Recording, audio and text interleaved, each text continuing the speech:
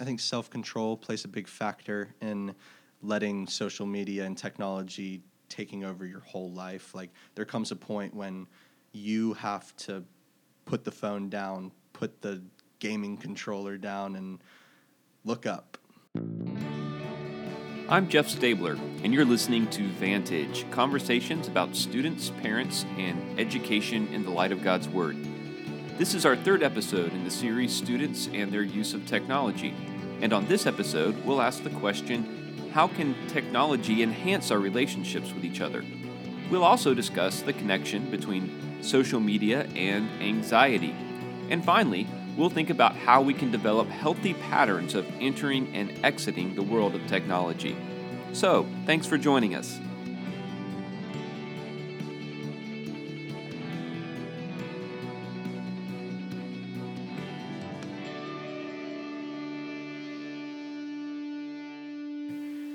And one of the big things recently for me is Fortnite.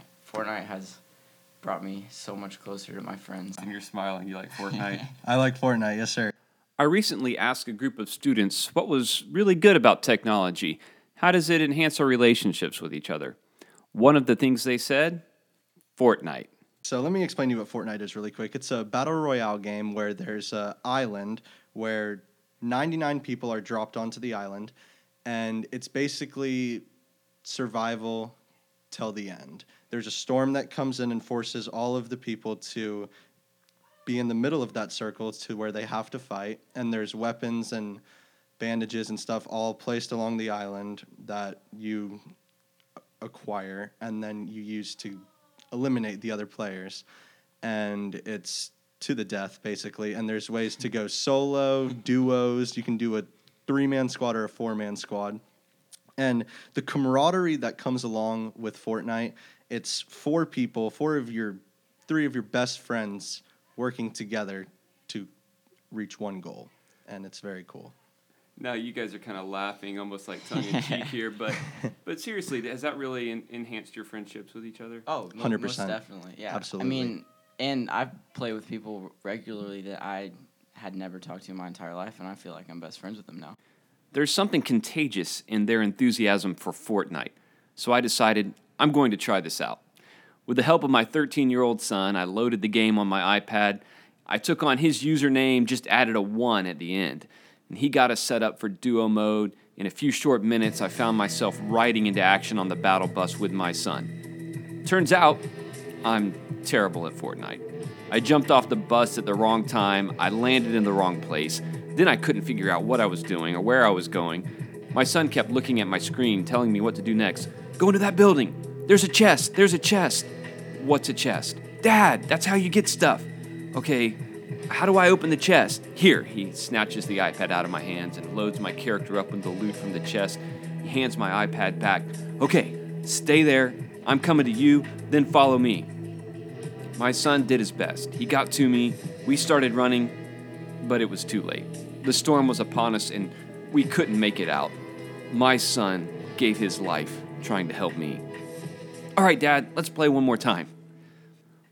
What really surprised me about this whole experience was the relational dynamic. In that short exchange, my son got to teach me, to lead me even. And what really surprised me was how that relational dynamic carried over even after we were playing the game. Suddenly, I was talking to my son on a level that I hadn't before. And it's this relational dynamic that these junior boys were trying to communicate. And I mean, parents might think, why is my son playing this game so much? Or what's Fortnite? But really, I think it's not necessarily the game that we love. It's the interaction with one another. And just I agree with that. How much fun it is to be put in a situation where you have to work together, otherwise you're not going to succeed. And that's just really fun for me. And another thing that I think is really cool is, like, there's some people here at this school that I, like, rarely ever talk to, and I'll find myself playing in a Fortnite game with them, and it's like we're best friends. We've known each other our entire lives, and I've never spoke a word to this man in person, and I think that's really cool. Trust. You have to trust each other. Yes. Oh, Builds a lot of trust. it's all based on trust. It should come as no surprise that new advances in technology afford new ways to enhance relationships. As Christians, we understand that technology is a good gift from a good God. The drive to develop technology is a consequence of humanity being made in His image. It's through the technology of writing that the Word of God is made known to us that we might have relationship with Him. So, is it possible that Snapchat could be a vehicle through which we deepen our relationships? Snapchat, I mean, like, you can talk to someone about, like, something, you know, like, you can pour your heart out to someone on text. But, like, I know it sounds, like, insane, but, like, you wouldn't come up to someone, like, just random and talk about it. Yeah. So you feel like you can be more transparent through Snapchat than you were if you were face-to-face with a person? Yeah.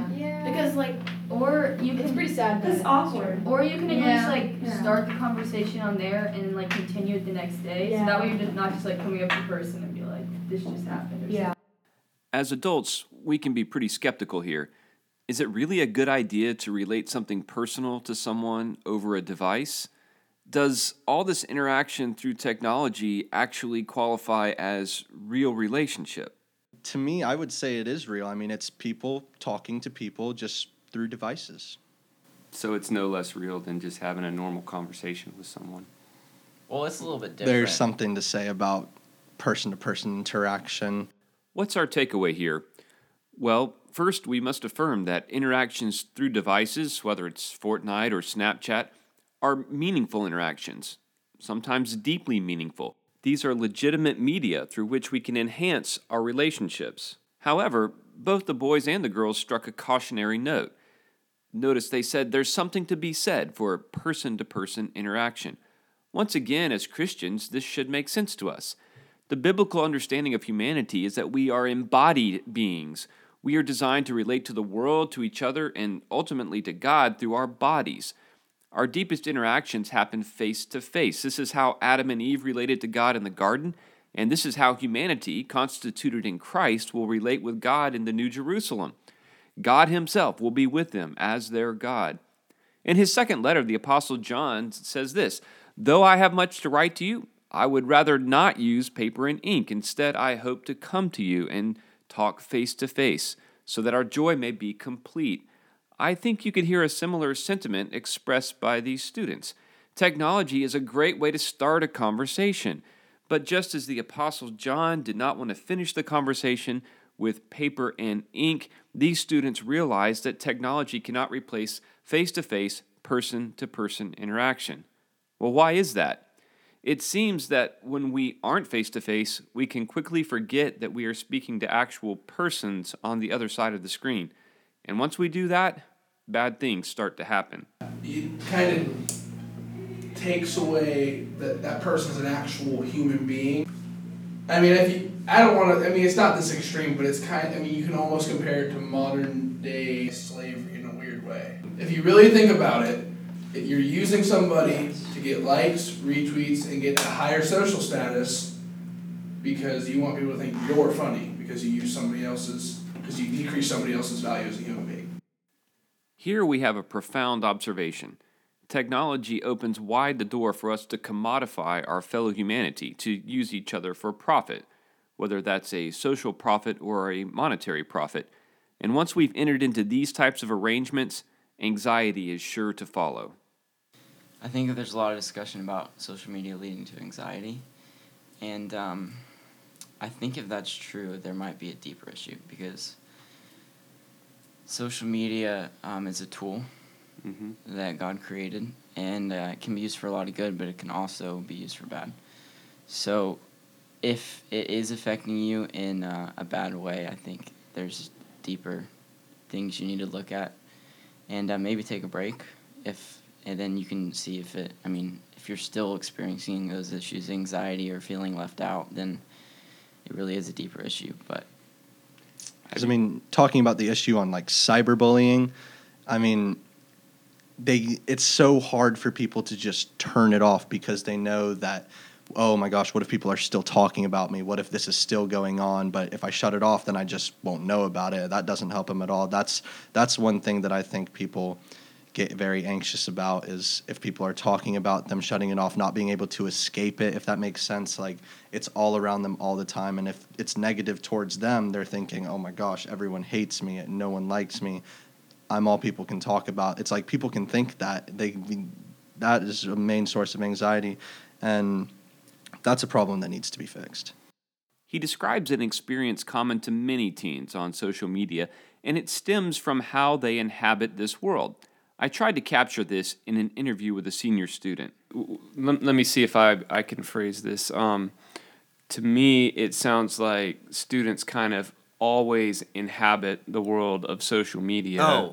That's yes. And then sometimes they actually see it on their screens. But even when they turn away from the screen, they don't have this sense of leaving that realm. It's still kind of sitting there with them. Is that Exactly. I mean, at this point, as much as I hate to admit it, it kind of seems foreign to be out and not see phones or not be on Instagram or Facebook or Snapchat, Twitter, whatever. That seems like the natural at this point because I've seen it so much. I've probably been looking at Instagram and things like that for longer than I've spent out in nature. You know what I mean? So when I'm out on a hike or something like that, that all seems new and foreign. But the social media kind of seems like it's almost like not home, but it's kind of where we kind of inhabit. I don't know. It is strange though. I've noticed that. Why does this seem strange? I would suggest that it's because by attempting to simultaneously inhabit two worlds, the physical world and the disembodied world of technology, students are working against their design as embodied people. And I'm using the word inhabit here in its fullest sense.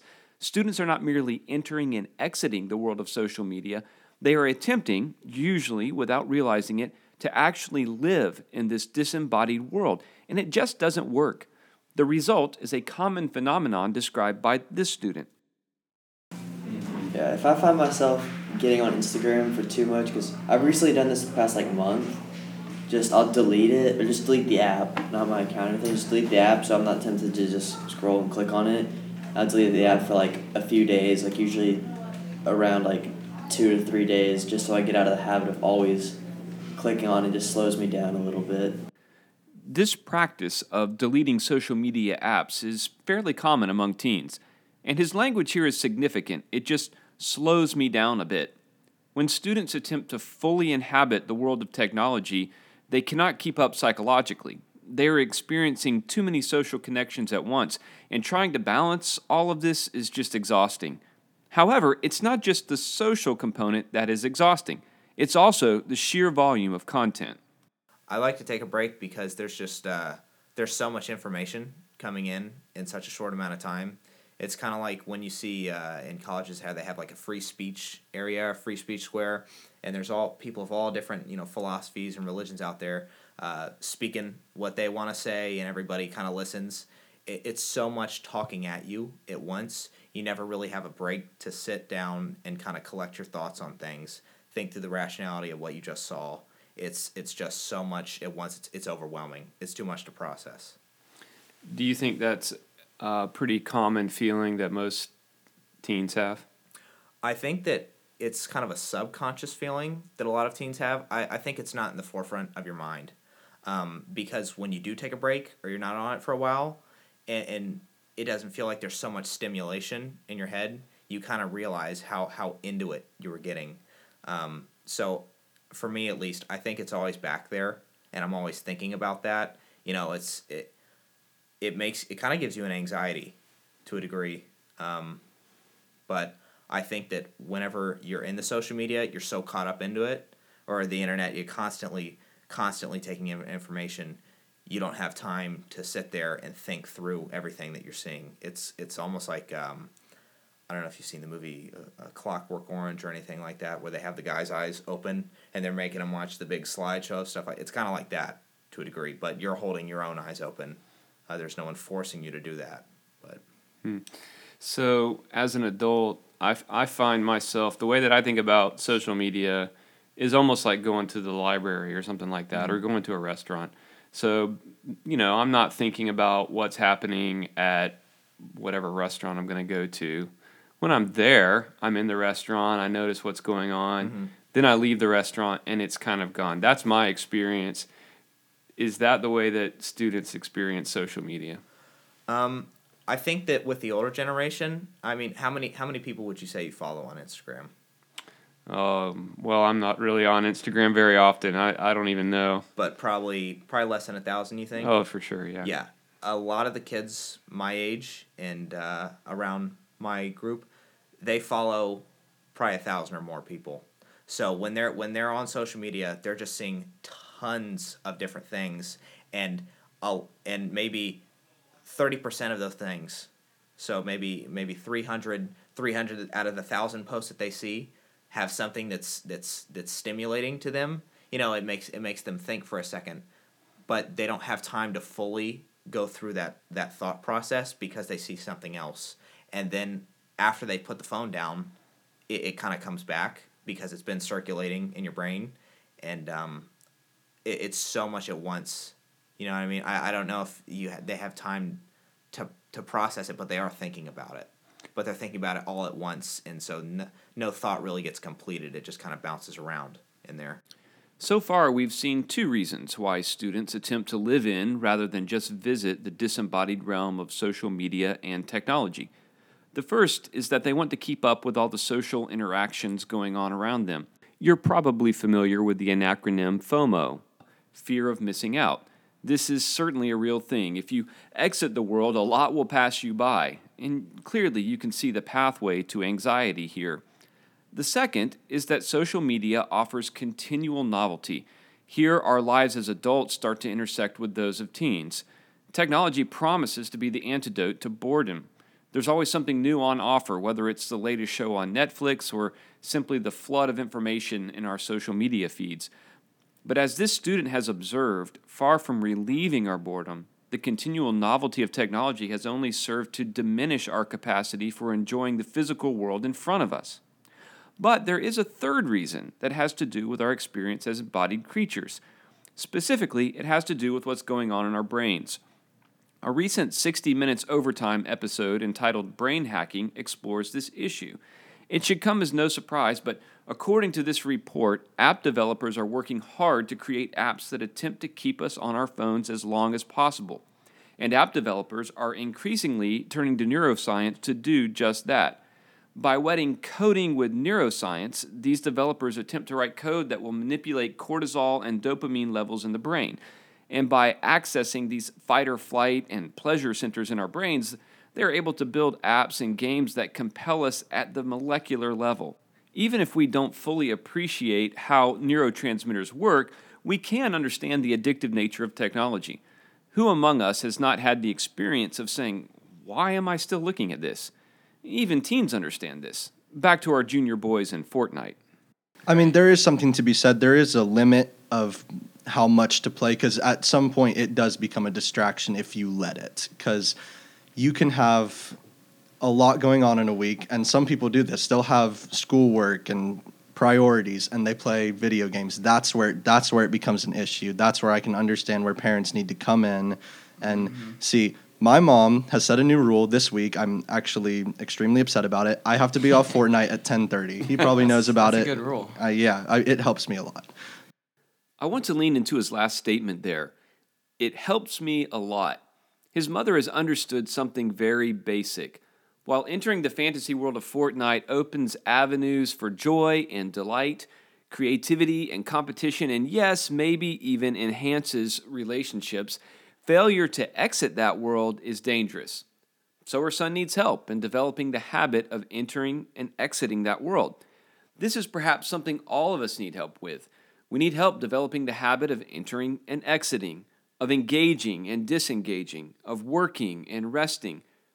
This is true in all areas of life, but it's especially true when it comes to the realm of technology. In my interaction with students, I've seen what happens when they fail to establish these habits. I compare it to the 40-year-old who's let his job just eat him up. He's working way too many hours, he's not sleeping enough, he's not exercising, he's eating a lot of comfort food. Well, we can see where this is headed, can't we? As his blood pressure elevates, he's headed for some sort of event. Maybe it's short of a full-blown heart attack, but it gets his attention. And then he just tries to change everything at once. He's good for a few months, but then he's back at it. Not really a healthy way to live. I see something similar happening with students. Their nonstop interaction with technology elevates their anxiety until they just can't handle it anymore, and so they bail. They delete the apps, they run away for a few days, but soon, just like our 40-year-old, they're right back at it. How much better if they could develop the habit of entering and exiting, engaging and disengaging, just like breathing in and breathing out. How much better for us if we would develop these habits. Okay, what do I mean by this? What am I talking about when I say engaging and disengaging? Well, there are a lot of ways we could do that, but let me give you a few suggestions. First, think about creating a bedtime for devices. Allow some space between when your devices are put away and when you crawl into bed. Our brains need time to unwind, and a social media feed is the worst possible way to do this. We need time to think and to relate to each other face to face. Number 2, think about the morning. Develop the habit of engaging the day before you engage with your devices. Allow your mind to wake up, spend some time reading your Bible, gain a proper perspective, have a conversation. Number 3, and this one's a little hard. Curb your dependence on your phone by intentionally going somewhere without it. Take a walk, go to the store, maybe even sit on the front porch and have a conversation with a friend without your phone. Anything that helps you remember that you just don't have to have your phone to survive. Listen, if this prospect creates anxiety just thinking about it, well, what does that tell us about our dependence on our phones? And more to the point, have we unwittingly created this dependence in our children? Remember, our phones should be serving us, not the other way around. Finally, consider creating a day during the week where you simply set social media aside. Stay out of that realm altogether and rest. As Christians, it will make sense to make this part of our celebration of the Lord's Day. There are surely other habits you could create, but whatever this looks like in your home, we need to institute habits in our families that honor our design as embodied creatures and allow us to use technology to flourish in the real physical world instead of trying to escape from it. And when we experience a deep longing to escape from this world, as we surely will, we must not give in to the temptation to believe that technology will somehow satisfy that longing. Instead, we must allow it to serve as a signpost pointing us toward our true home in Christ. Well, that's it for this episode. Join us next time as we interview school faculty and parents to hear how they're navigating the world of technology in their families. Thanks for listening to our series, Students and Their Use of Technology. If you enjoyed this series, leave a review, and as always, feel free to share with others. To be notified when new episodes are released, subscribe on iTunes or SoundCloud.